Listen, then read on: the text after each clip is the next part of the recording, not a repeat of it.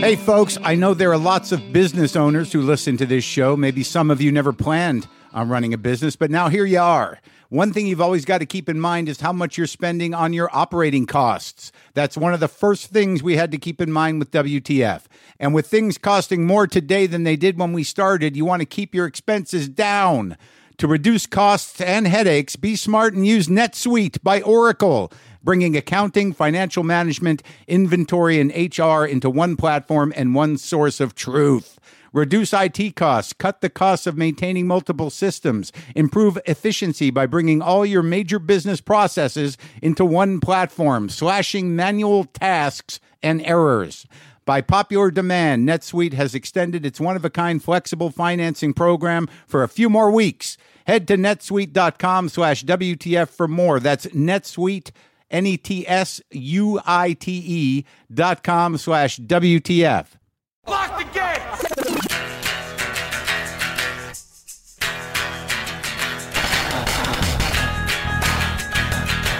All right, let's do this. How are you, what the fuckers, what the fuck buddies, what the fucking ears, what the fuck nicks, what the fucksters, what the fuckabillies, what the fuckleberry thins? Okay, how are you? This is Mark Maron. This is my show, WTF. Why am I talking like this? How is everyone? Nice to talk to you. Today on the show, Peter McGraw and Joel Warner are here. They wrote a book called The Humor Code. You can get that at humorcode.com or wherever books are sold. This was not a contentious interview for me, but it was a little touchy because I always wonder what the motives are for trying to disassemble and categorize and make graphs of things like comedy. Why? Why do it? Why explain it? I couldn't quite get past Freud's wit and its relation to the unconscious. I think there was some good stuff there. It has something to do with, I think, fear and discomfort and feeling better. Disarming the pain. I'm not even paraphrasing. I'm making it up. I have no idea what his primary argument was in that book or what his observations were. Let's let Peter McGraw and Joel Warner explain it. In a few minutes, Eddie Pepitone will be stopping by. I can't tell you Eddie Pepitone is going to stop by. I interrupted my own sentence. How is that even possible that I interrupted myself? Whew. Well, look, I also wanted to talk a little bit about the TV show. We're waiting on a third season pick up. I think it's going to go. I want it to go. I think I have like a season in me that's going to be deeper and more creative than the seasons before it. I feel it within me. It was when I look back on the process of making 2 seasons of the show, Maron, I'm amazed that it happened and that, you know, the amount I'm learning and the amount I'm experiencing. I think I evolved as an actor, as a writer, as a producer. I directed one, and I'm really starting to look ahead, you know, into the possibilities of you know, using my imagination in a different way. So I'm filling up my brain. I'm filling up my brain watching movies. I'm writing things down. I'm not necessarily writing things comedic. I'm trying to think in pictures. I'm trying to figure out what stories I can tell that are not directly based in my small world. It seems to me that a lot of the episodes that really resonated with people were things that were departures. Radio Cowboy got a lot of feedback. And that, you know, quite honestly, when we made Radio Cowboy, the only choice that I had for that role was Phil Hendrie. The character was based on Phil Hendrie. It was based on my limited knowledge of doing radio, but also based on my knowledge and relationship with radio people.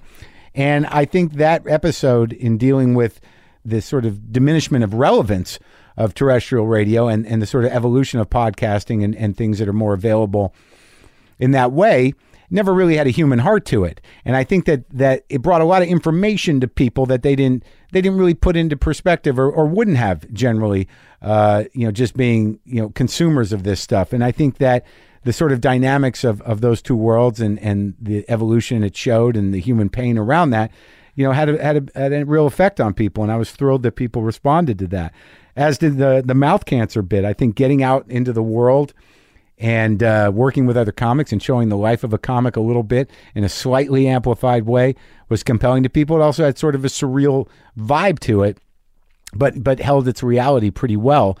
People seem to love that episode. People liked me and Dave Anthony, and there'll be more of that if we get another season for sure. Me and Andy Kindler. And the final episode moved people.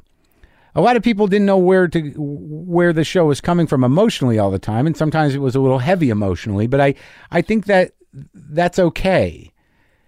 And sadly, the idea of the death of an unknown comic and unknown to people in the broader sense, but known to us, it's scary and it's sad.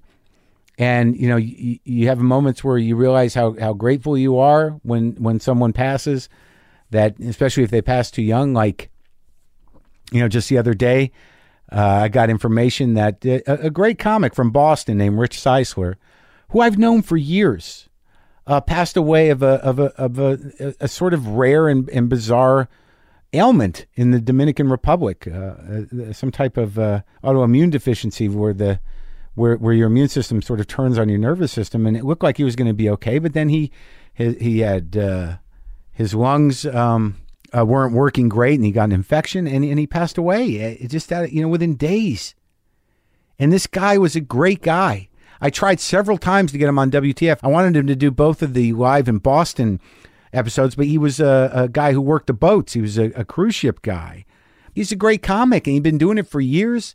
He was one of the first comics I actually saw work live, in the sense that when I was doing the team comedy, the first time I really got on stage in Boston with Steve Brill, who you got to know on the 500th episode, at the Comedy Connection Boston, Rich Seisler was the host, and he was one of the guys that I saw a lot when I was doing open mics. And I'd been in touch with on and off over the years. Always great to see him.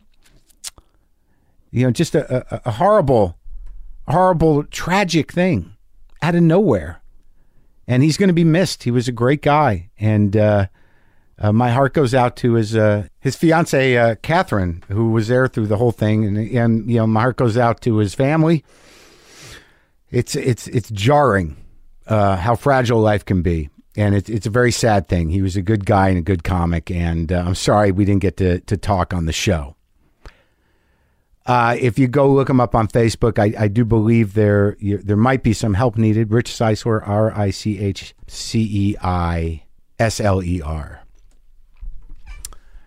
But it's as a guy who's 50 and thinking about what obviously I'm living a good life and I'm grateful for that. But how much time am I going to spend repeating myself. Easy. It was easy. I guess the message is try to live your life as, just don't drive yourself crazy. All right. Eddie Pepitone is stopping by here. Let's do that.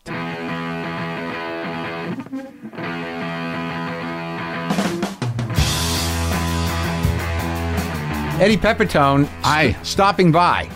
That's right. This is a drop-in. I do drop-ins for friends who have things going on. Yeah. And we're all so thankful that you finally have something tangible going on. The special, which is great, but I'm going to Edinburgh, and that scares the fucking... All right, let's talk about the special. What's the special called? It's called In Ruins. Eddie Pepitone, In Ruins, directed by Stephen Feinarch. Who did The Bitter Booter. Very talented. Yes, what a talented guy. I love this guy. Yeah. He is a sweetheart to me. I know that you and him have a combative... No, we do not. No, I think I said something that he took the wrong way. Maybe he proved that he took it the right way.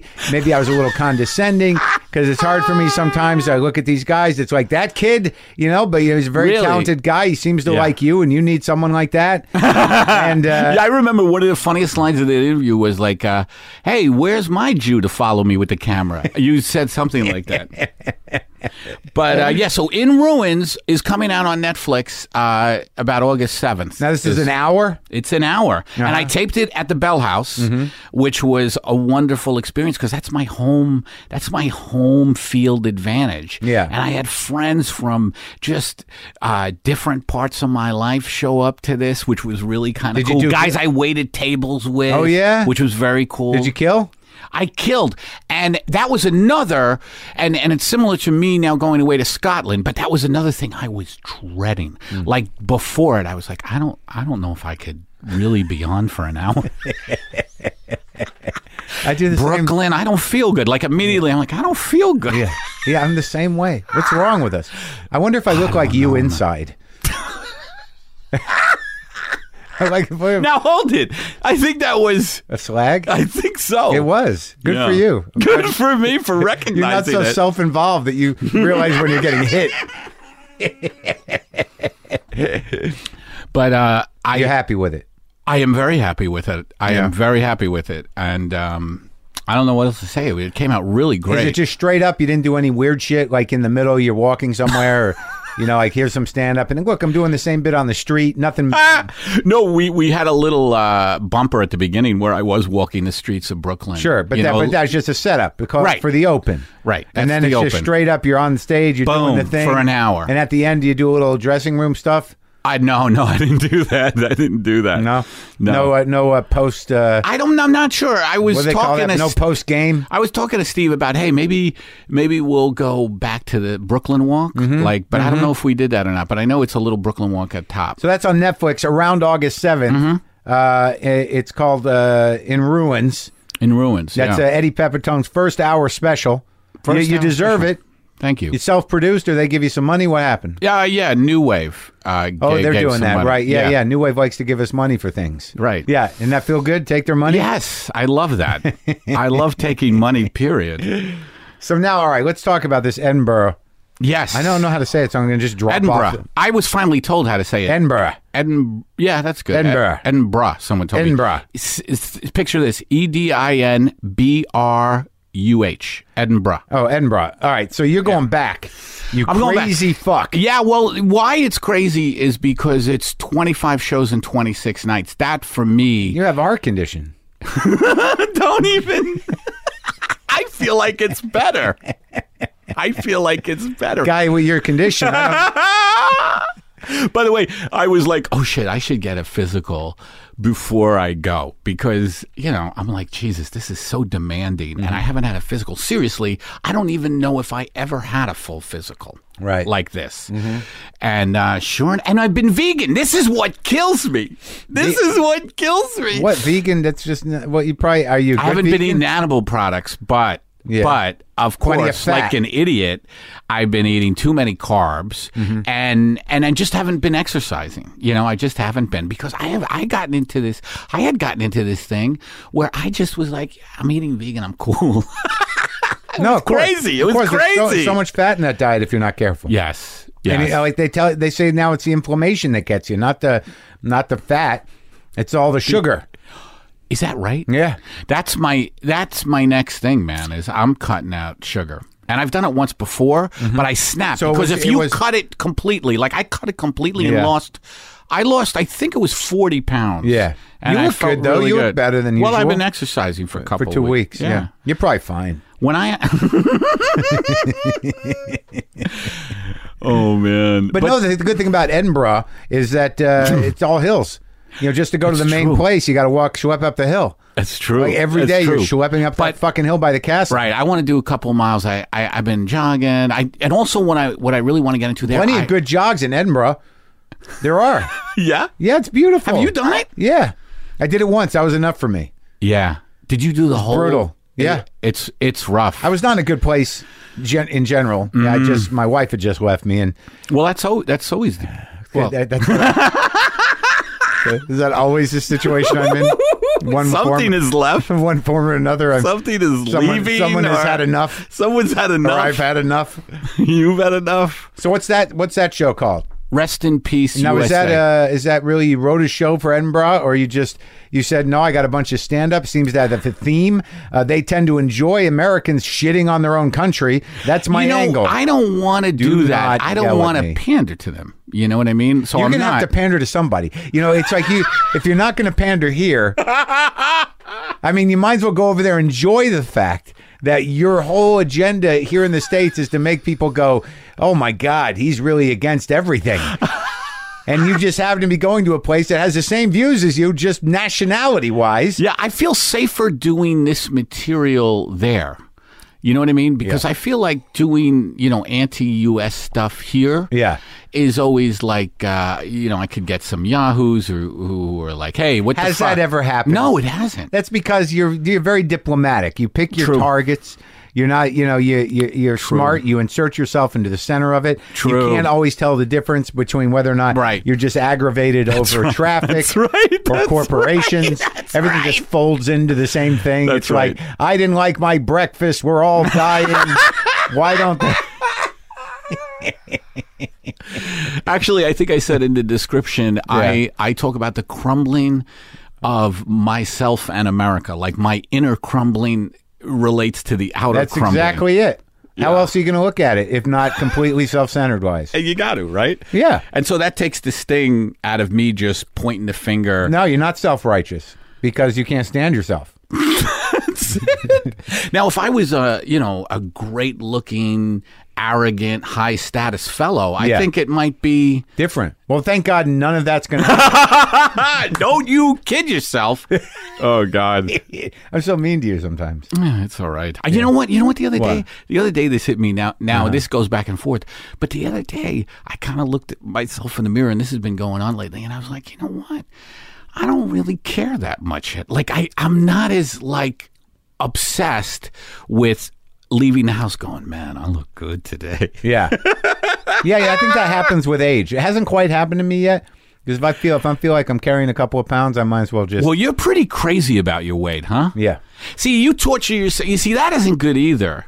Because they say the biggest thing for a heart condition is stress. So if you're stressing, about stuff... I have high cholesterol.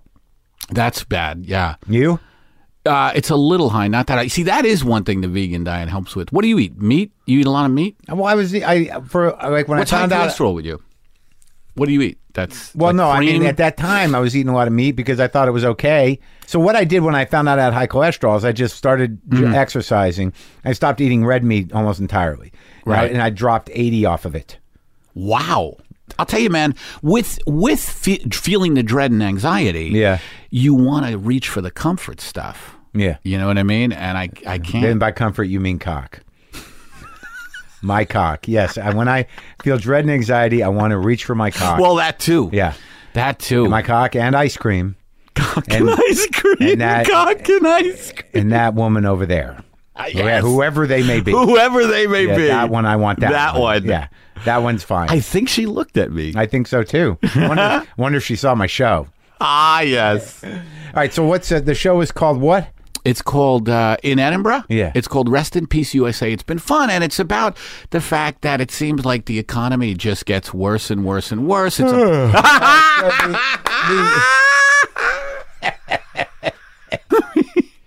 And that you're going to be playing, let's see, at the Pleasance Above Theater. The Pleasance Above Theater for the entire month of August. If you don't, Just about, till August 26th. Maybe this is your year there. Maybe you'll win the soda prize or whatever the fuck it is. The soda prize. What is it? And now to give away the soda prize. I can't do a Scottish. The Perrier Give Award. away the soda prize. So you got a lot of shit going I did on. London last summer. That was I gotta fun. go back 3 to weeks. London. Yeah, it's 3-week run at the Soho Theater. I did the Soho. You did as well? Mm-hmm. I found the audiences to be a little weird. Yeah, well, yeah. I just there would be more than a couple of nights where the laughter would not be rolling. Couldn't get it. That's because you're just an American with problems. What do they want? They're not designed the same way. They actually look at a show as a show. They don't assume that you have these deep emotional needs that need to be met, at every turn. Yeah. Yeah. So they're sort of like, why does he keep pushing? Why does he keep pushing? Why can't he just do his Can't thing? he say something a bit insightful about Yeah, exactly. It's like condition? There's no boundaries, this guy. And you ever see Stuart Lee over there? Yeah. He's a good guy, huh? Yeah, he's good. He's Great comic. Great comic. Yep. Yeah, intimidating. Very intimidating because he's very decisive. And he's got a very specific style that is his own. And he has no fear of not getting laugh one.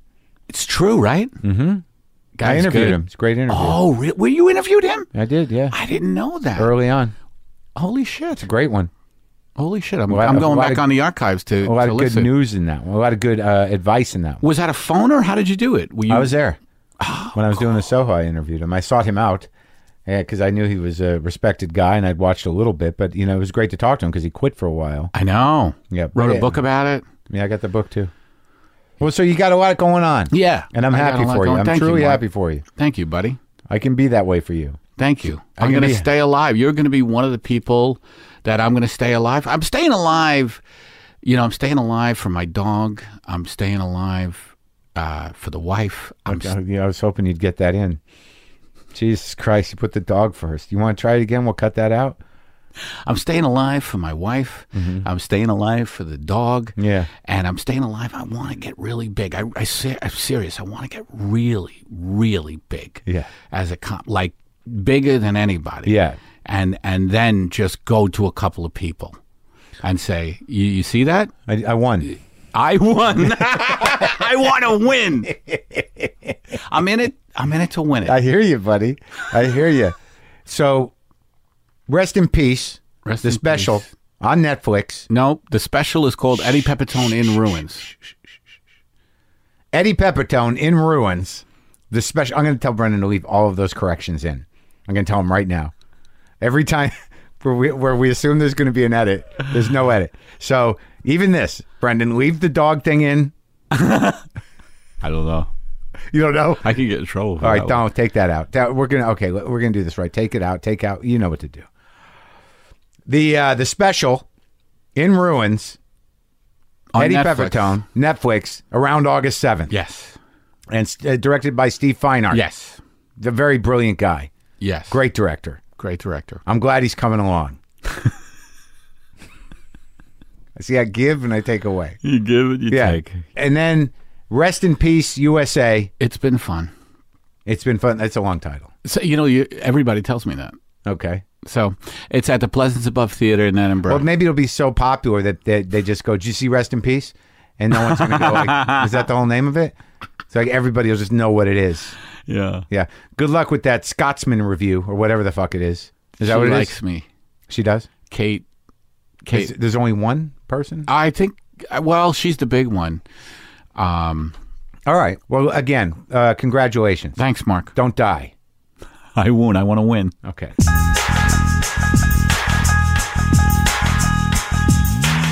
I love Eddie Pepitone.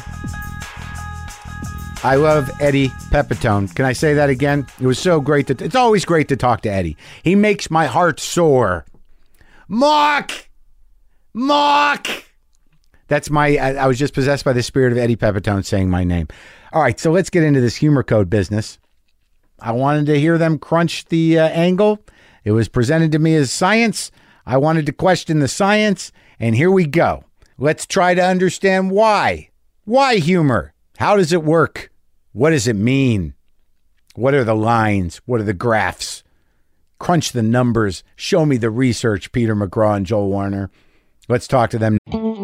Sometimes I wish I paid more attention in school, or in some cases, any attention at all. There are probably a lot of things I could have gotten more out of, like literature, and now it's probably not in the cards to go back to school and study the classics. But luckily for us, there's a new podcast called The Foxed Page that dives deep into the best books of all time. This is basically like the best possible college English class, but more relaxed and fun. No pressure of grades or needing to prepare something to say in class. It's only the books you want to read and know about, presented by best-selling author Kimberly Ford.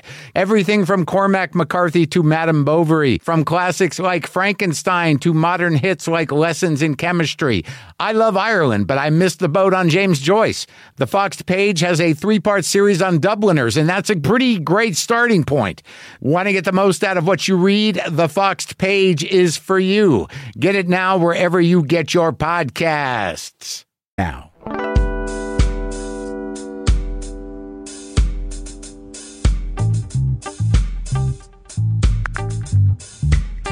We were just curious why you decided to reach out to us.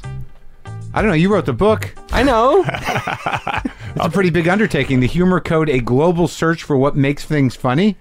I mean, why wouldn't I be interested in that? That's great. I mean, I don't that's usually good to hear. I don't usually do interviews like this. You're right. I'm skeptical. Good. But you guys seem to have done some kind of research. A little bit. I mean, I know Freud tried to nail this thing.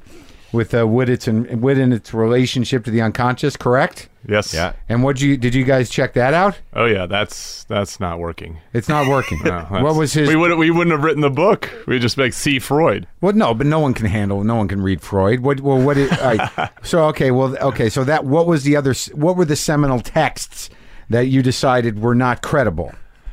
Well, okay. So what Freud has right Yeah. is that humor comes from potentially dark places. Uh-huh. It comes from, at least partially from kind of sexual, aggressive kinds of behavior, and often things that are taboo to express. And Right, so there's a discomfort. yeah, so there's some.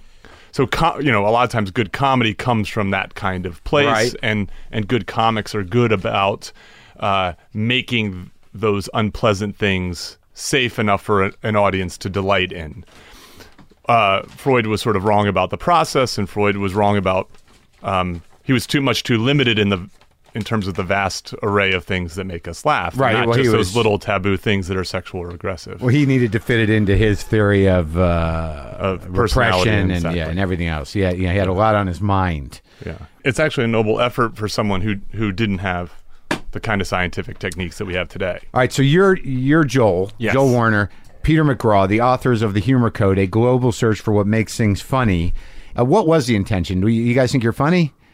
No, I don't think I'm particularly funny, but I mean, I don't have to be. I get to write about. What's your comedians. background? I'm a writer. I'm a Yeah. Denver-based writer and journalist? Yeah, journalist. I was working for the alt weekly Westward in Denver 3 years ago, and I heard about this professor who had a humor research lab at University of Colorado Boulder. And I said, that sounds like a really fantastic alt weekly story. Head of Hurl, short for Humor Research Lab. Okay, but he must get a kick out of that. He loves it. Yeah. So, Hey guys, I'm in the room right now. and what department? I'm a psychologist by training, and I have appointments in marketing. You're and the psychology. professor. I am. You're the guy he's talking about. Yeah. Oh, I didn't make that connection. Yeah. You're the guy. I'm that professor. I have a lab called Hurl. Okay. Yeah. So, what department are you in? Marketing and psychology. All right. So I'm like you're a behavioral economist type. right. So your intention to understand the way laughter works in people was, to deliver the message.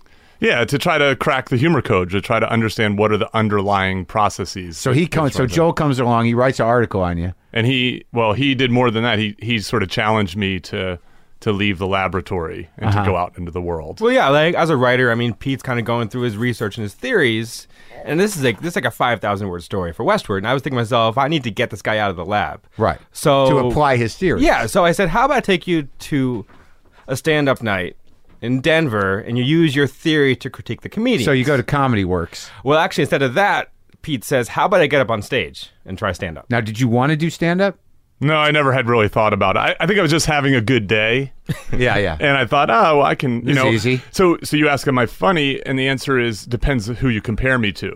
So if you compare me to other professors, Yeah. I'm pretty funny. Yeah, you're the guy. Yeah. You're the cool professor. Exactly. Yeah. And so, at least most of the time. Right.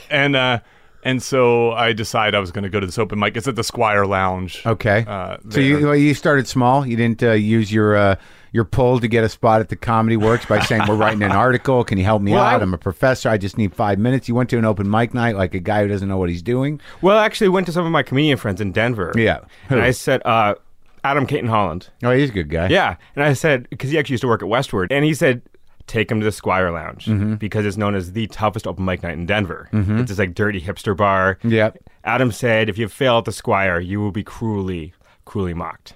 And what happened? I failed at the Squire. Yeah. Yeah, how'd that feel? It was a little bit of a wake-up call. I mean, I know wake-up now. call, how? Well, in terms of the complexity of performing. Well, what were you thinking going in? Well, that's the thing. I think that now, in the benefit of hindsight, it was ludicrous that I thought I could succeed with 24 hours preparation and running some of these ideas past some of my But you Boulder did. friends. But I did it anyways. But you did think you could succeed. Oh, yeah. I mean, I thought the jokes that I wrote were funny. So you thought They were stand-up funny to me. was easy. I thought that stand-up would be easy for me. At least easy enough to get up on an open mic and tell jokes for 3 or get 4 laughs. minutes and get some laughs. So you're one of those people. There's I plenty was. like you. I was one of Okay. those people. Plenty like you that Yes. think like, well, that doesn't look too hard. That's right. I also was sort of playing nice. Joel was a good guy, and he's like, wanting to create some some excitement around this. I want people around the talking. story. Yeah, I want people talking about what makes things funny. And so if I have to subject myself to a little humiliation to do that, I'll do it. But the funny thing is to me that you didn't expect that you would. Well, I was nervous. I mean, I was worried at the time. I was like, I think my jokes are a little too benign for Well, this but crowd. you weren't at first. It was funny. So we walked in. I think I was more nervous. Yeah. And I was feeling nervous about how I was going to do. Were you introduced? Did they qualify it? They did. Yeah. Oh.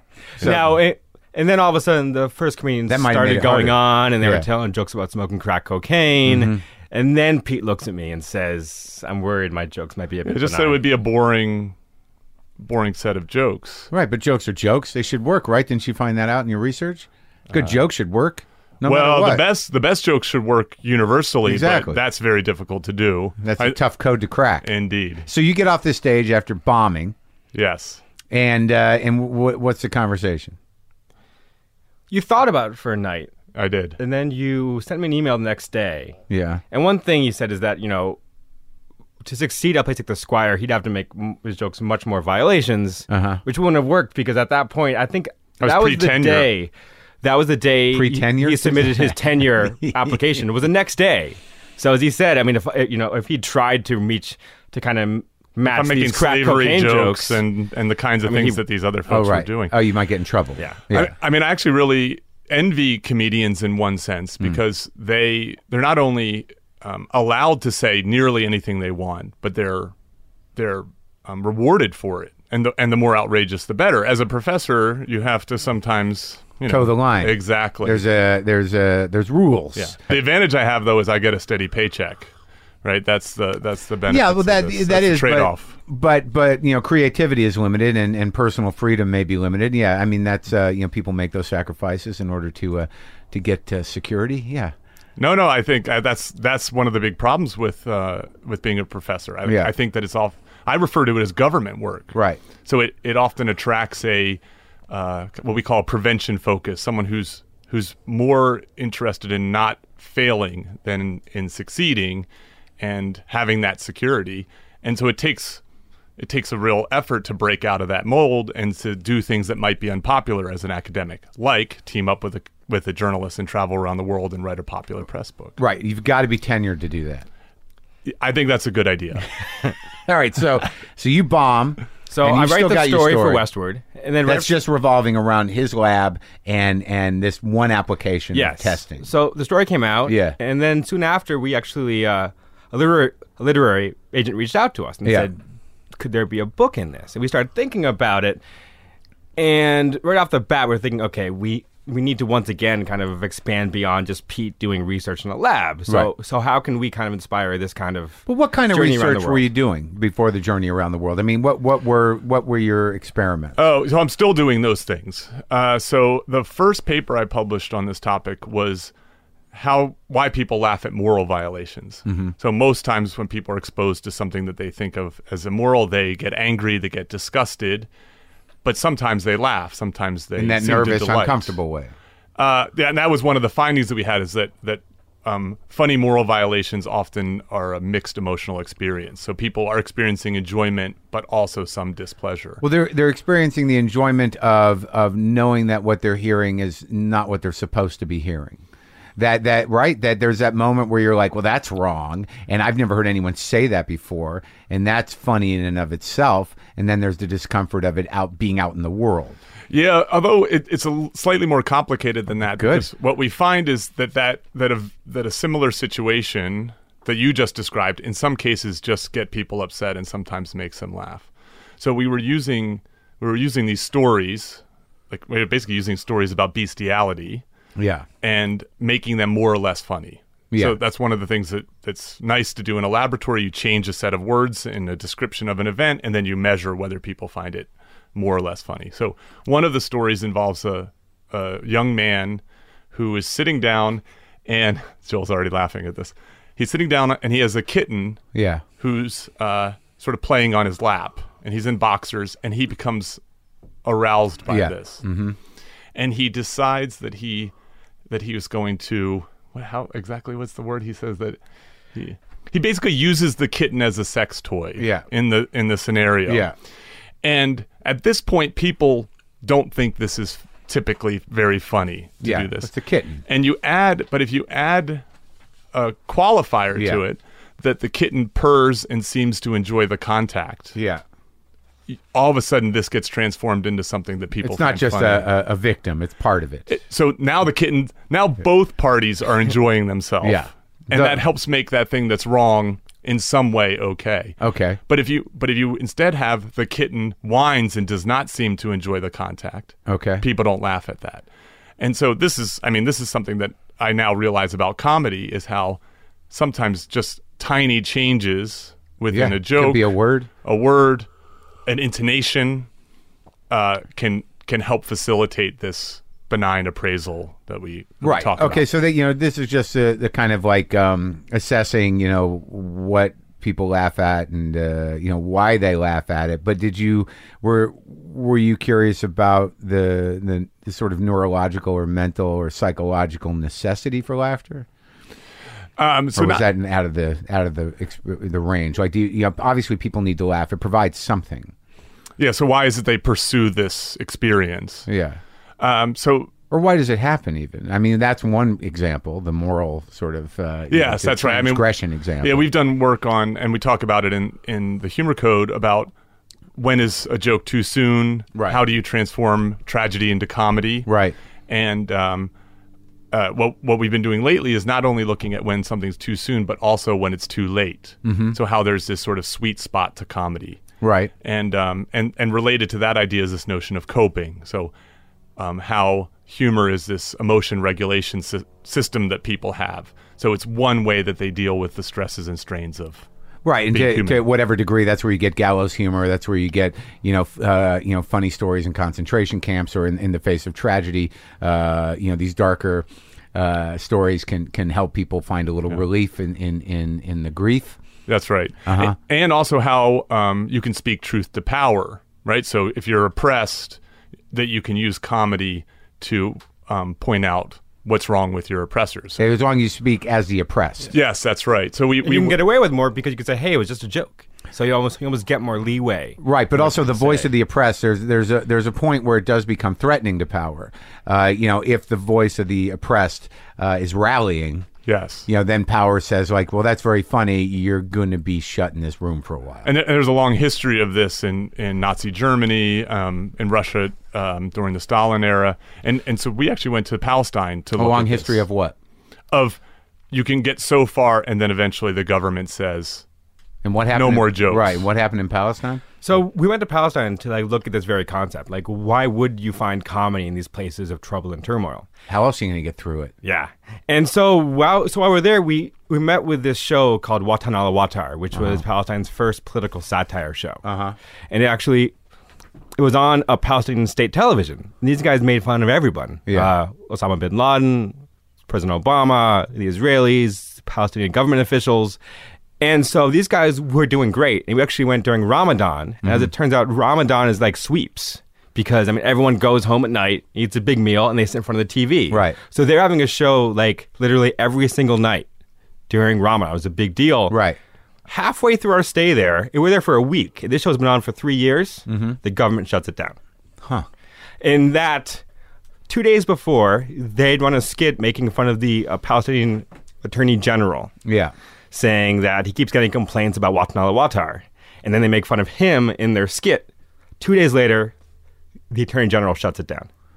Oh, really? Because he had that power? Yeah. And he couldn't take a joke? Yeah, he couldn't take a joke. And that was that? Yeah, I think what happened was... Was there any backlash? Yes. Yeah, there was, it made...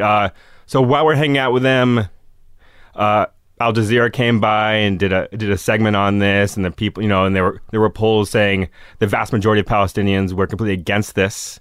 And as you can imagine, these guys ended up okay because, this sort of controversy just made them more popular. So I think now they're on some other bump in the ratings. Yeah. So now they're on some other show. Now they're on some other channel. And they're talented, right? That's one of the things too, is that... Yeah, you got to have a certain skill. That's right. So that was your experience in Palestine. So your ultimate search during this book, The Humor Code, what were you looking for exactly? What's the secret? What's the secret sauce? Were you looking for some sort of universal thing? Yes. Okay. Yeah. So now where were you most surprised? Like that Palestine thing, that sounds like it's pretty traditional political comedy situation. Where else did you go where you were like, holy shit? For me, one of the more surprising places we went to Denmark and Sweden. Right, you think those people got their shit together. Well, we went to look at the Muhammad cartoon controversy, where these dozen political cartoons published in a Danish newspaper in 2005 unleashed a global controversy. Yeah, they wanted their necks. Yeah, so we went and met with some of these cartoonists who now live under 24/7 security. Was it worth it to them? They said it was. Most of them said it was.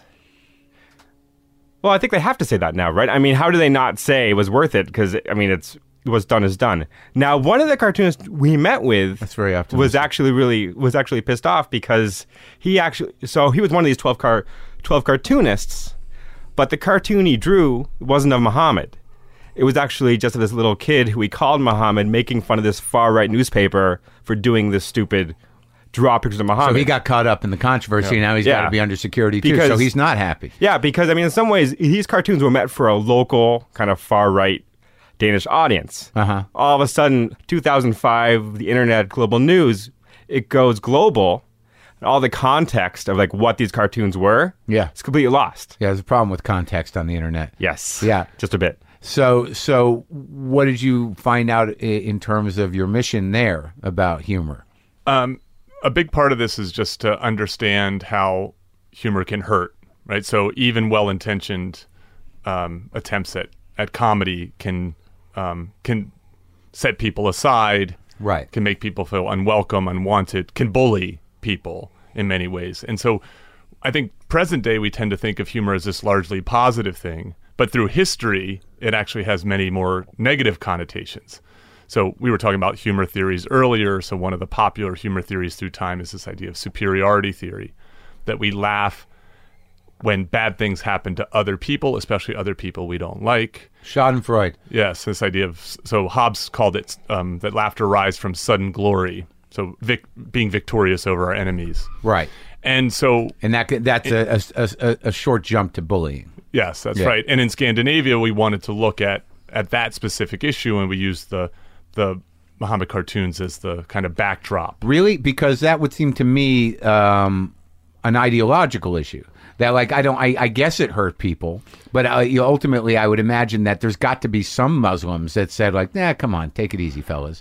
I mean, this was a leadership reaction, wasn't it? Well, so it ended up turning into a political tool. Right. So in the Middle East. So there's a small Muslim population in Denmark, and they're largely segregated, and there's actually a good deal of discrimination there. And this certainly was used as a tool to sort of set these people apart.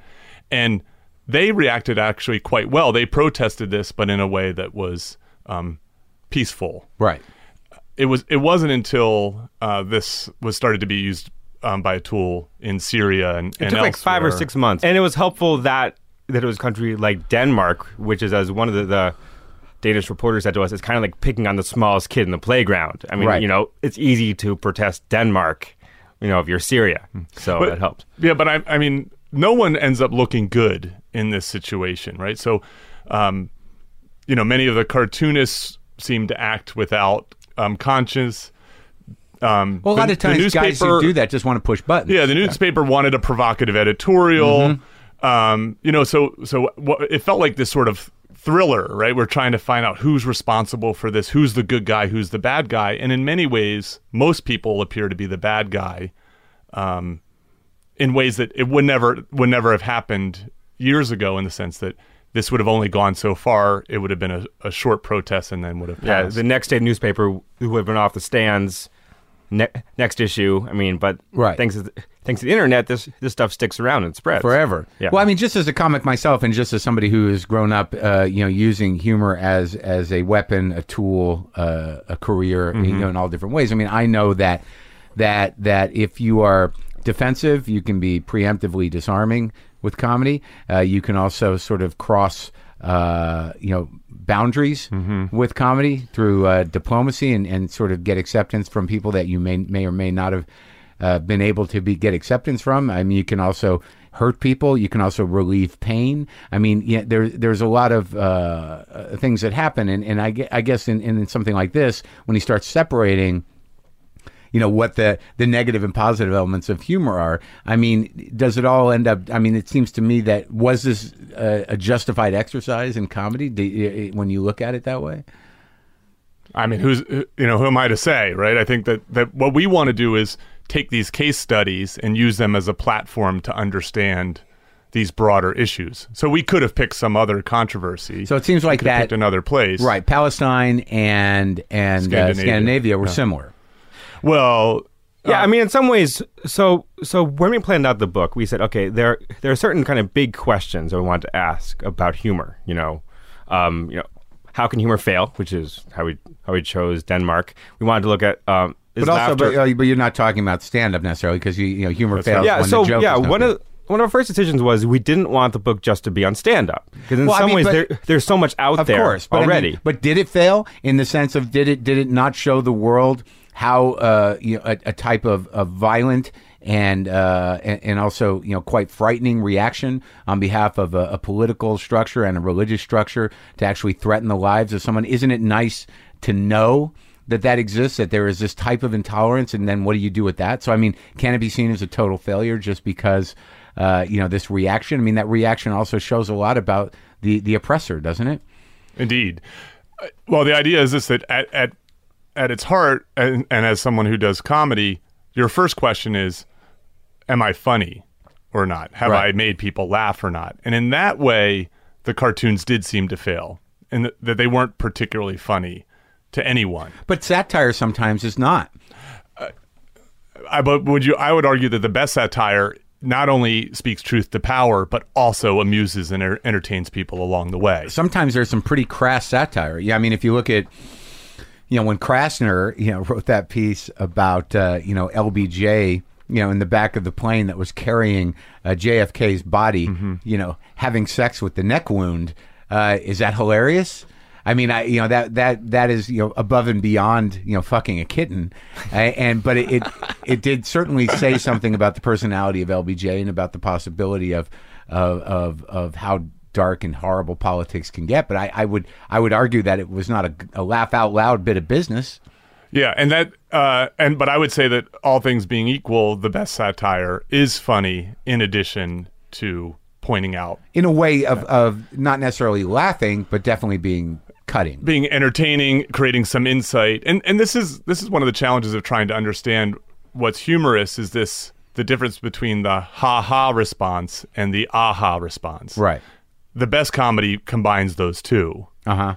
Kind of mind-blowing and funny. Yeah. It changes the way you see the world, the way you think about things, and you're being entertained in the process. Right.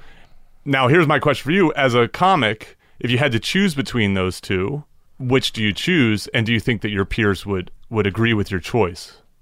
I think aha is always a little more rewarding because I think that more so than haha, haha can be very surface.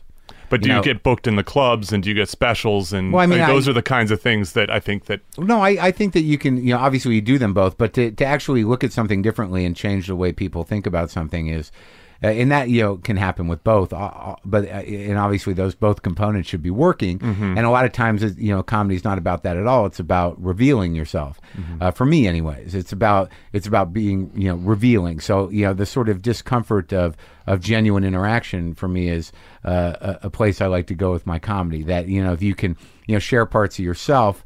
As a sort of means to sort of maybe make other people more comfortable. I think that is an aha thing. But certainly I have a tremendous amount of respect for a good role. Right. But to have somebody walk out of a show and think, I never thought of that way before is more rewarding than, that guy's hilarious. You want both, but to blow minds is the way to go. And so you take this approach where you aim it at yourself. Sometimes, a lot now, yeah. And in that way, that's... I don't say this in a pejorative way, but that's sort of safe in the sense that you let people in versus by pointing out what's wrong with you versus pointing out what's wrong with them. I don't know if I would call it safe, because the thing is that when I look at the schematic or the Venn diagram that you guys have for what is it called? The benign violation. The benign violation is that sometimes the benign violation, in the center of this diagram between benign and violation is the actual individual and what that person risks. Okay. Do you know what I'm saying? Yeah. So, is it safer to point it at me? No, because, I'm putting my heart on the line. So, as a performer, outside of the humor itself, I'm taking emotional risks. Right. Is that safe for me? No, but that's what I do. So that world, it is not inherently safe, because you don't know how you're going to be received if you really show yourself. So for me, and I don't do it like everybody else necessarily, you should have some distance, but I've gone up there with no distance whatsoever from the pain I'm dealing with that I'm trying to make into funny. I mean, the title of my last CD was "This Has to Be Funny," and that was actually a punchline to something that was fairly, dark. And so I think that the one thing that I resonated with in looking at this diagram was that the risk is in stand-up, can come down to the personality itself. So no, I think that what you risk is by taking the brunt. Is that you're gonna martyr yourself for this joke. Right. So on an individual level, I think it's very high risk. Anyone can say something shocking, and the only risk there is that it doesn't get a laugh. But if somebody doesn't, when I open myself up, if they don't want in, right, then the risk is being shut out and being isolated. Yes, right. And that was one of the things that kept coming up over and over again on our travels, is the two ways that a humor attempt can fail. So you can have not enough of a violation and you bore people, like I did at the Squire, or you create a situation that's not benign at all. It's just a violation, and then you upset people. I've done both those things. Yeah, and every day. Yeah, since we started this podcast. Sure. Well, I mean, it's pretty subjective. That's the other thing you're up against. I mean, you're trying to find some objective truth in something that is, incredibly subjective, both, on an individual level and a cultural level. Yeah, which is why we went to Japan. And what happened there? So we decided to look at the question of why do you find humor so subjective? We decided to go to the place that we found the humor to be the most foreign from what we're used to. So we went to Japan. Not China? Did we? I think we talked about China. Well, the issue is that you don't have those cultural references. So if you ask the average American, what's comedy like in China, they'll say, I don't know. But folks kept coming up to us, when they first heard about us going and doing the book, they said, can you please explain Japanese comedy to us? And those are people that had seen Japanese comedy, or they challenging like the YouTube kind of Japanese game shows and whatnot. And they said, can you guys explain this? It's all very excited, right? It is. Yeah. Yes. So we went to Japan, and we met with representatives of Yoshimoto, which is the giant Japanese comedy company that runs all of Japanese comedy. It's like comedy, all of Japanese comedy. Yeah, but it's so not literally, it's not a state office. Is it? No, it's this giant corporation. Basically, I think like 80% of Japanese comedians are managed by Yoshimoto. Huh. Almost all the comedy theaters are run by Yoshimoto. Most of the game shows where all the contestants actually are these comedians, because the producers think that the average Japanese person doesn't show enough turmoil on their face and their gestures for these shows.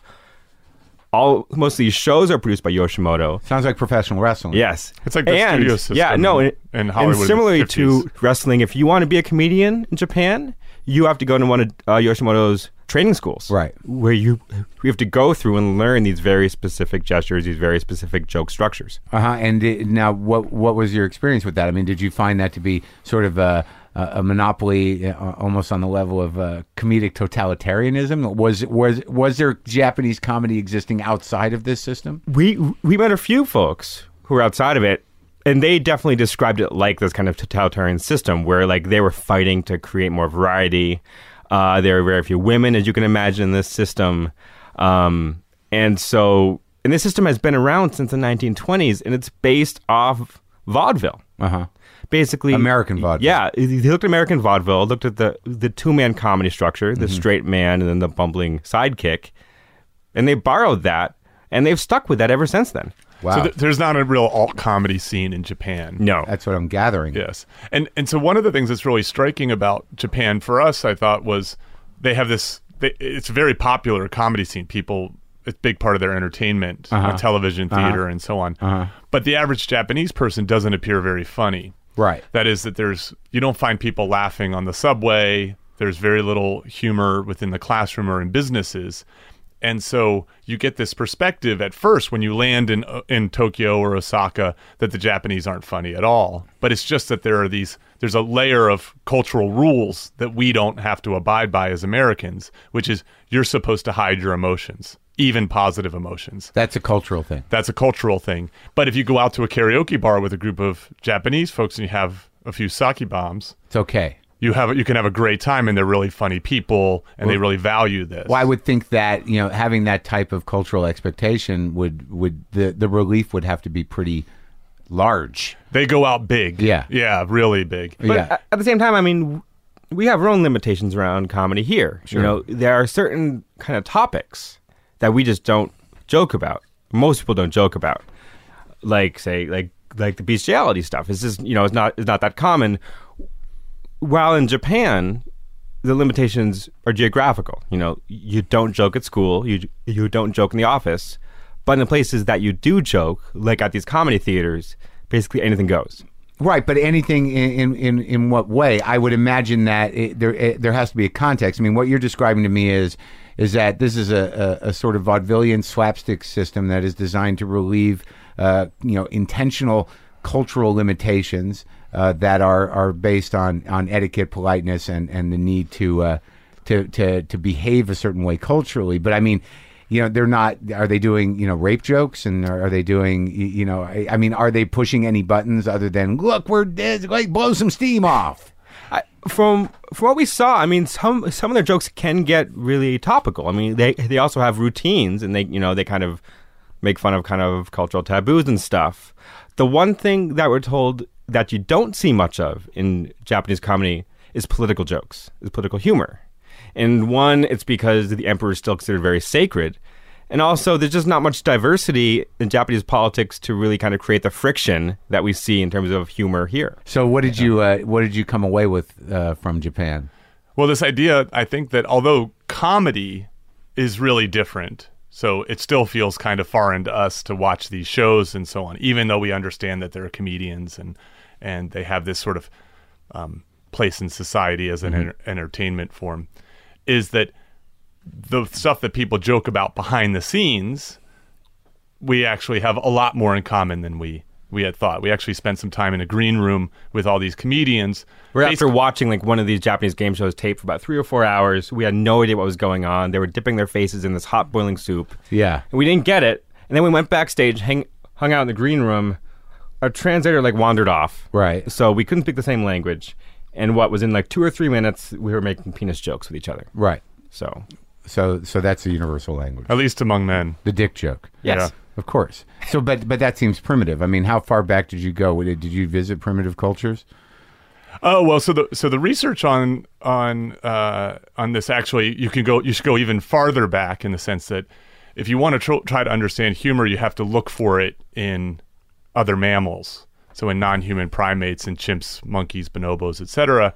So the farthest back we went, in a sense, at least from an evolutionary standpoint, is we looked at rat laughter. Can rats laugh, and under what conditions do they laugh? That's non-primate, so that's going to be very that's simple. Mammal, right. Yeah, that's right. But if you can find, I mean, this is a critical element. If you can find the same conditions that makes a rat feel positive emotion and quote unquote laugh, as the same set of conditions that exist in an ape and exist in humans, now you've taken a big step to cracking the humor code. Okay, so what did you find out with the rats? So we went to this lab at Northwestern University, who they've been looking at this issue for a long time because they're trying to identify positive emotion in rats because they want to actually use these rats to create basically happiness pills. Uh-huh. So it's like the first step in a long it sounds search. tricky. Yes, indeed. Yeah. Okay, they're going to crack the Soma code. We're heading for Huxley. Exactly. Yeah. And so the idea is that they tickle these rats. Mm-hmm. So they sort of roughhouse with these rats, and although you can't hear it with your ears, you can pick it up with this equipment, these ultrasonic chirps. That when you're sort of roughhousing and tickling these rats, they make this chirping sound, uh-huh. and and as we like to say, is these are situations that are wrong yet okay. These are benign violations to rats. And it's physical, and the most primitive form of comedy is physical. If you think about slapstick, it's not unlike that, right? So you're threatening someone, you're hurting someone, but you're not really hurting someone in the same way that tickling a rat. It's like playing with a puppy. Exactly. Right. So what do you learn there? That rats do laugh? So they're reluctant to call it laughter, but it's a signal, right? Laughter is a signal. If you think about it, it tells, what I believe is it tells you, if I'm laughing, it tells you that what seems to be wrong is okay. But you're saying that all humor is a violation. That is okay. That's benign. A benign violation. All humor. I do believe that. All right. So where else did you go? So to look at this concept of laughter, because we recognize that, it wasn't the same thing as humor, we went to Tanzania because we had read accounts of this 1962 laughter epidemic, where more than 1,000 folks started laughing uncontrollably. Right. And it spread from person to person and village to village. And it lasted for months. And we, that to us seemed just a good context to then look at what is laughter. Okay, what'd you find out? We found out, as most people might expect, it wasn't like there was some really funny joke going on in Tanzania in 1962. Yeah. Now, this really did happen. They actually have accounts. We actually met with some of the people who were part of this. Yeah. And what most people believe happened was it was an episode of mass motor hysteria. Things were happening at the time. These people reacted. It was mostly young schoolgirls, which is actually where we see most of this mass hysteria. A lot of these girls had left their villages and were in these strict Catholic boarding schools, and all of a sudden they kind of felt a need to release this stuff, to kind of express themselves. And laughter was one of the effects that they saw. And some people said, well, then, why is this part of the humor code? Because it wasn't about humor. But then if you think about what laughter just is at its most basic concept, it's this social signal, right? It's this really basic way. Yeah. It's a basic way that we can kind of signal something is okay. Right. Or something is at least a shared experience. Yeah, one of the problems with laughter is you have some control over it. So I could be polite and laugh at your jokes, even though I'm not amused by them. Yeah. I might laugh at your joke from a contagion standpoint because Joel's laughing at it. And then some of it is that because laughter helps smooth social interactions, it's been co-opted by language more generally. Sure. Where people will punctuate a sentence with a laugh. Right. Outside of their awareness and seemingly in a way that's not expressing true amusement. Nervous laughter. Or just... It could be that, or it could just be that or morning radio laughter. It's just a way to kind of help smooth this, help you accept what I just said. I'll give you an example of morning radio laughter. You just told me that. Yeah, exactly. That's right. Yeah. So and of course people in morning radio watch it now. Watch it. Oh, yeah. Okay. Or canned laughter or having a studio audience. One of the things that we wanted to do with this book was to basically use these places as a way to make the science go down a little easier, right? So to explore these sort of perplexing phenomenon and to pick provocative things. And also, who doesn't want to go to Tanzania and just to see it? To see this part of the world. Yeah. In many ways, that's a part of the world where humanity originated, where you could argue that our ancestors created comedy. Sure. Now, what about the idea that laughter is healthy? Yeah. So that was one of our big questions was, is laughter really the best medicine? Mm-hmm. So for that, we decided to go to the Amazon with Patch Adams and 100 Hospital Clowns. Really? Yeah, because once again, it seemed like a fantastic scene. So we actually flew in a Peruvian... the Amazon is where a lot of interesting chemical things come from too, as well. Plant. That's interesting. Drugs and so on. Yeah, we actually flew to the city called Iquitos, which was part of the rubber boom. Mm-hmm. So it's actually this massive city, and there are no roads to it because it's literally in the middle of the jungle. We actually flew in a Peruvian Air Force cargo plane, like strapped into the cargo plane, surrounded by 100 clowns. Mm-hmm. And it was a trip, actually, I think both of us were actually dreading. It was one of our last trips, and we just couldn't imagine. A big ordeal. Yeah, like literally, we're going to be in the jungle with clowns for 2 weeks. Yeah. It's hard to be anywhere with a clown. Yes. For a half hour, even. But that's actually not true.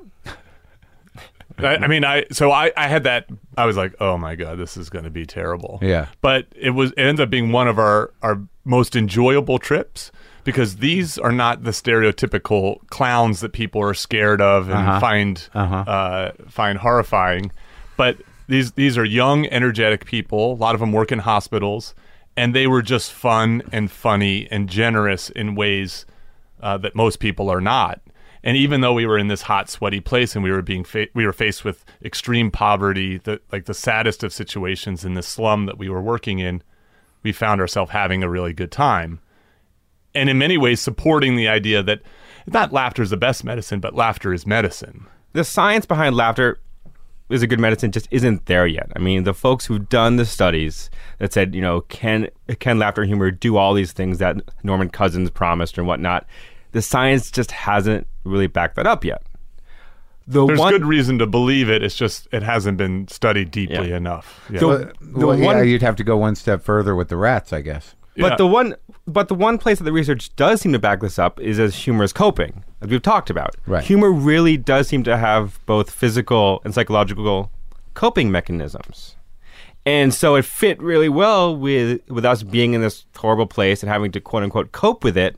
But the fact that we're surrounded by clowns all the time, these really positive, kind of encouraging clowns, that we actually had to clown ourselves. That's what they said. You guys can come with Patch Adams, but you have to clown yourselves.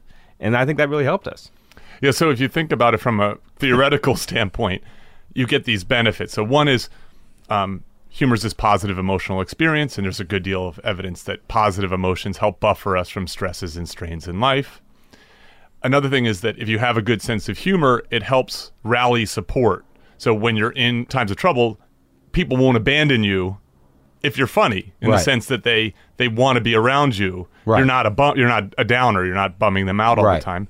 And then the last one, which I think is the most important one, and I think it's related to what you were saying earlier, is that the act of creating comedy from pain can fundamentally change the way you think about your pain. Right. And so it can rob stress of its teeth.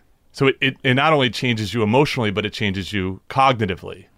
And so satire can do that. It can make an oppressor seem less scary, and it can make your problem seem more trivial. Right. If done well, done successfully. It can also reveal certain truths just by almost subtracting the bullshit. Mm-hmm. Like the idea of I guess satire would be the example of that the whole movement of modern satire was to sort of suss out hypocrisy and reveal what's at the core of it. I mean, I think if you look at Lenny Bruce or George Carlin and even Bob Dylan in some ways, that to sort of humanize the entire undertaking of maintaining power, sort of take some teeth away in that way.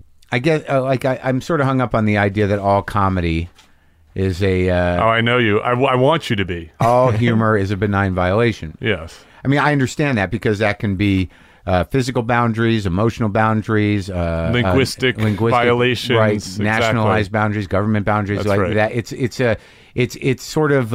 It's why comedy's everywhere. Because there's things that are wrong with everything that we do because we're human. Right, but I mean, it's like when you say that it's a violation, you have to be violating something, and that can be as simple as finding a door in. Mm-hmm. That that you're going to kick the door down or you're going to unlock something. But I don't know why it all has to be a violation. So my best argument for this is that if you treat this as a psychological experience, akin to other provocative emotional ones, things like embarrassment, anger, regret, pride, and so on. Each one of those you can boil down to a small set of conditions. And they all fit within an evolutionary framework, and they all fit within a psychological framework. But the interesting thing is that humor can appropriate all of those things you just said. Yes, that's right. And I think that's okay, because what I'm just looking for are this small set of conditions, and I don't. In many ways, I am intentionally provocative when I say this.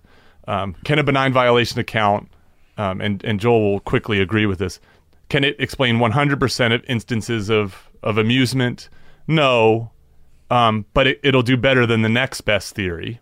Yeah. And it'll create new predictions that other theories can't. So we talked about this idea of tragedy, that some jokes are too soon. But for instance, a benign violation account can explain when a joke's too soon and when it's not.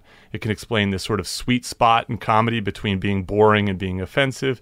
And it can also explain why jokes are sort of too late, because with the passage of time, those violations just become not threatening at all. Yeah, old reference. Exactly. And so in that way, it's the best of what we got. So now that you've written this book and now that you've done all this research, I mean, what was your ultimate agenda as a scientist? Well, so a big part of this is just to make this part of the public discourse. Mm-hmm. So humor is such an important part of our lives. In academia, it's sort of been pushed aside. It's sort of the redheaded stepchild. Mm-hmm. I mean, I've had people describe to me that my research program is a career killer, because I'm sort of studying something that is sort of seen as trivial within the science community at times.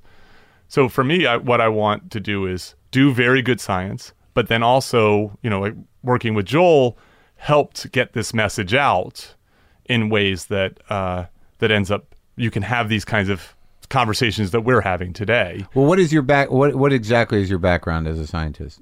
I'm a research psychologist. Oh, okay. So I'm an experimentalist, basically. Okay. I do research on emotion and decision making. What are your hopes for this idea?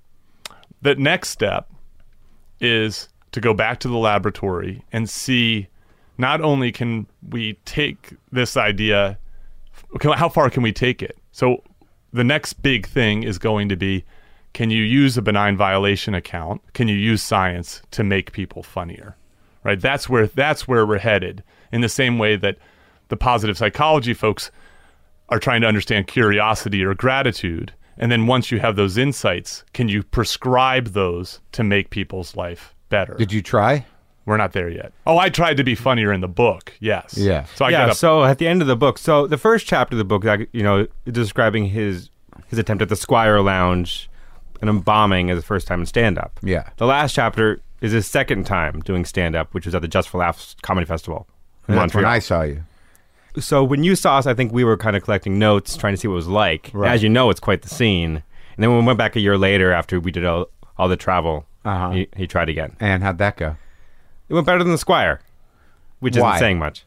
Was it applied science, or was it just that you learn more about stand-up? Yeah, it's a little bit of art and a little bit of science. So part of it was just that we had all these great stories to mine, right? So one of the best ways to be a good comedian is to have a perspective that the audience doesn't have, to talk about things that the audience will find new, novel, and so on. So we had lots of calamities along the way that you could talk about, and some of it we understood a lot more about what goes into being funny on a stage with a microphone. Where'd you learn that? Hanging out with guys like you, right? Yeah. Hanging out in the green room in the back of comedy clubs, spending time with comedians. What was the difference between, you went to New York? Went to New York. We looked at the New Yorker cartoon, the New Yorker's cartoons there. Yeah. Hung out How'd with Bob that go? Menkoff. Well, Joel was in heaven. Yeah. Yeah, I mean this was the New Yorker, which for me as a writer is like the Valhalla. Right. So I walked in there really, really, really nervous. Yeah. And about going in there. What were you trying to find out there? Bob's actually a student of humor. He actually started a PhD and he's published papers and so on. And so he really challenged us on these different ideas. And he pointed out rightfully that the funniest cartoons don't make it into the New Yorker, that he's often looking for the aha kind of cartoon. And so, for instance, a benign violation approach doesn't do a good job with aha. It does a much better job with ha-ha. And so the idea, I think, is that the insight, that we gain pleasure from insights, this sort of moment of inspiration of putting two things together that we didn't expect. And that may accompany a laugh. That may be part of comedy, but it doesn't need to be. So solving a puzzle can give you that moment of insight and the pleasure associated with solving that puzzle. And in some ways, what you find is this difference that good New Yorker cartoons have both, but most New Yorker cartoons is more interested in that pleasant insight where someone learns something or recognized something that the cartoonist brought them to in a way that was sort of mildly surprising. But why can't, like, it seems that the idea of violation here would encompass surprising. No, of course. So many things that are benign violations are surprising. But even solving a puzzle, you violated the puzzle. Yeah, but it's not really you're not in a threatening situation. So it has to be threatening. There's something amiss or something threatening. Like if you solve the puzzle, you would blow up. Well, if like for instance the solution to the puzzle, something taboo, perhaps that you could create. Right. You could create some laughter. We talked with Louis C.K. in Denver. He wasn't super fond of the benign violation theory. Yeah. And I think that was in part. Are you surprised to hear that? Yeah, but I think that the word violation is a problem. Yeah, so, I mean, we're very careful to define it. What did he say? So basically, this was at the Paramount Theater in Denver. I assume Louis had been on the road at this point for 3 weeks. It was like a Sunday night. He's eating a ham sandwich by himself. Yeah. Getting ready for the show. And in walks this guy, Pete. He's wearing the same sweater vest he's wearing now. Yeah. And he starts going into his theory. He starts going on. And maybe like a minute in, Louis says, well, I just don't think it's that simple. Yeah. And as soon as you say something like that, I mean, it kind of cuts off the conversation. So then I'll let So you Pete, didn't have time to explain yourself, and you violated Louis' space. Yeah, well, actually, Pete continued to violate Louis' space because... Actually, this was the point when I realized I could probably write a book about this guy, because what he did next showed that, it wasn't just him and kind of spouting about science. Before we met backstage with Louis, we've been hanging out in the lobby of the Paramount, and Pete started telling people, like, look, we're going to go backstage to meet Louis C.K. Right. Like, what should we ask him? And this one drunk woman says, well, you should ask him his penis size. Yeah. So fast forward, we're backstage. Pete's theory has been shot down. All of a sudden, Pete goes, so before this, I was talking to people about what I should ask you. And I'm thinking in my head, he's not going to say what he's going to say. And then he says, one woman wants to know your penis size. Yeah. And Louis kind of smiles, not really. Yeah. And says, well, I'm not going to answer that. And then I said, well, I wouldn't answer it either, but if you won't, it means it's small. And that didn't get a positive response. He's a tough audience. Yeah, and I think, what I realized once we went to LA, I realized what bad taste that kind of behavior is with regard to comics. Because as a comedian, I think people are always trying to prove themselves as funny around you, and that sort of fits that stereotype. It's tough to violate a comedian. Well, I mean, it should be hard to offend comedians. Yeah.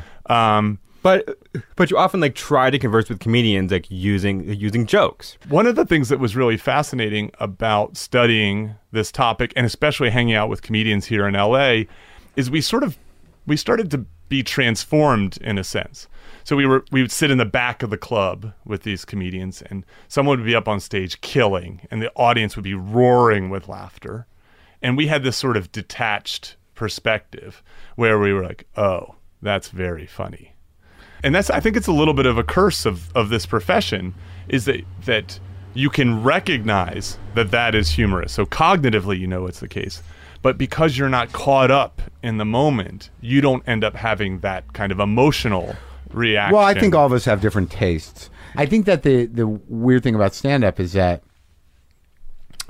using the benign violation is that, that is essentially, whether or not the theory holds up, in the minutia of how humor works, but a benign violation that is extended over the course of an hour is really, the relationship you have with an audience in a way.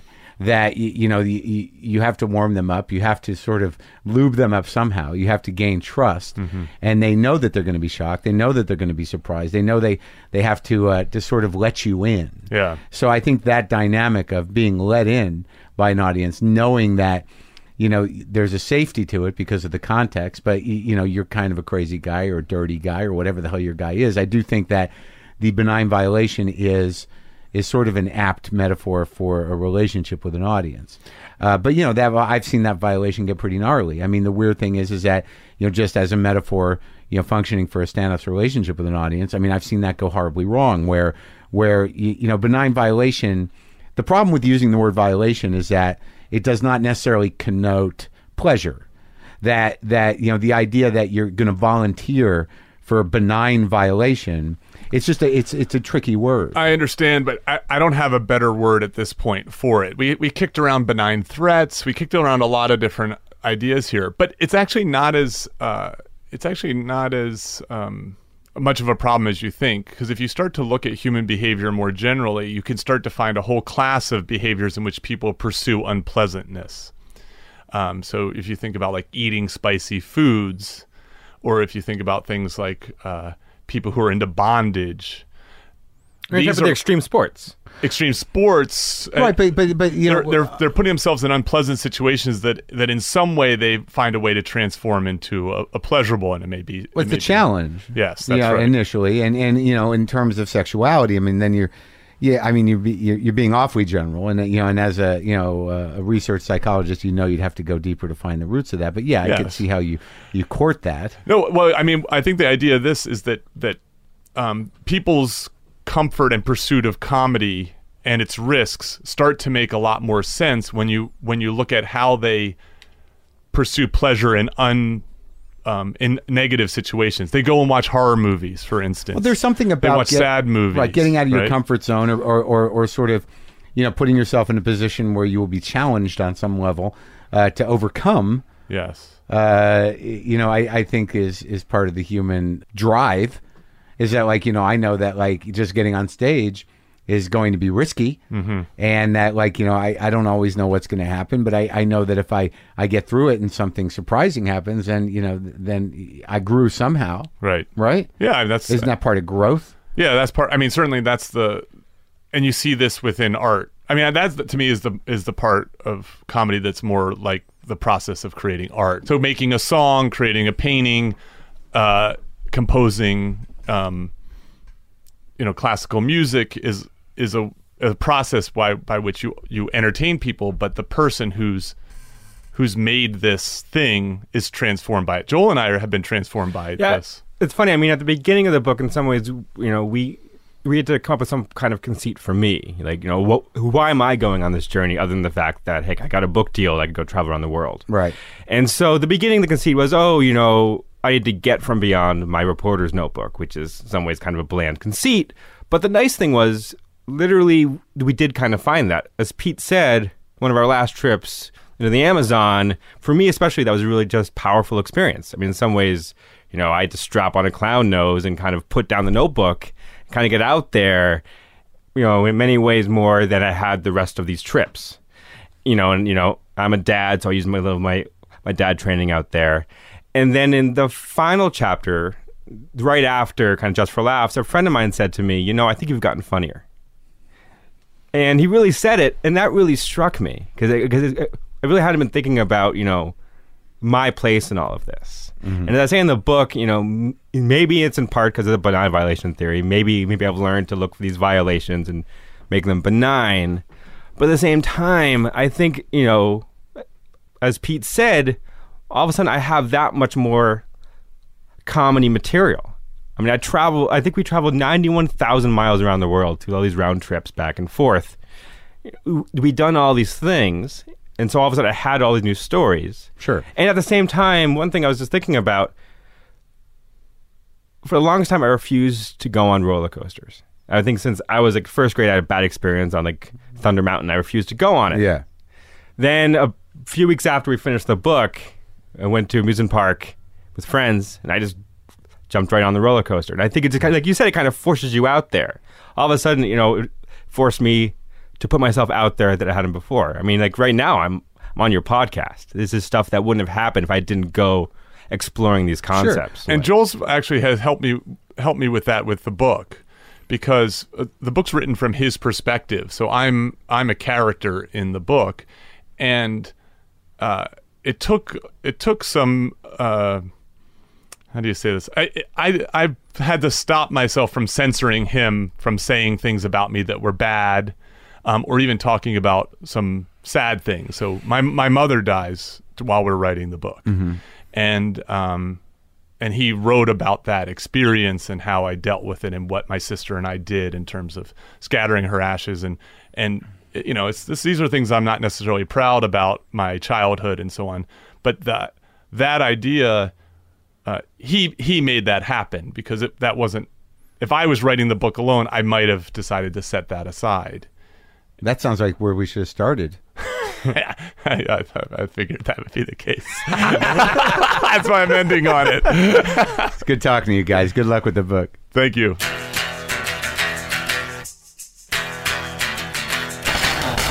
All right. Well, you know, do with that information what you will. Check out the book. It's interesting. It seems it could be practical for people that may want to regulate or develop the sense of humor that they may or may not have, or just hear some interesting stories about the journeys around the world with the funny. Funny. Oh, my God. Listen, folks. I had a thought, and I'll just share this with you. The other day I was on a Southwest flight, and they made an announcement that there would be no peanuts on the flight. I didn't even want peanuts. But this is, you know, to out of respect for the health of people with peanut allergies, which can be pretty nasty, not something you want to deal with on a plane or anywhere for that matter. But when they said that, the part of my brain was like, are you fucking kidding me? No peanuts? That's the only thing we get on these flights. No peanut. I don't like pretzels. What kind of bullshit? No peanuts? Is that a real person that complains like that? That's a deeper issue. That's why I didn't honor it. When it came up in my head, I just said, who's that guy?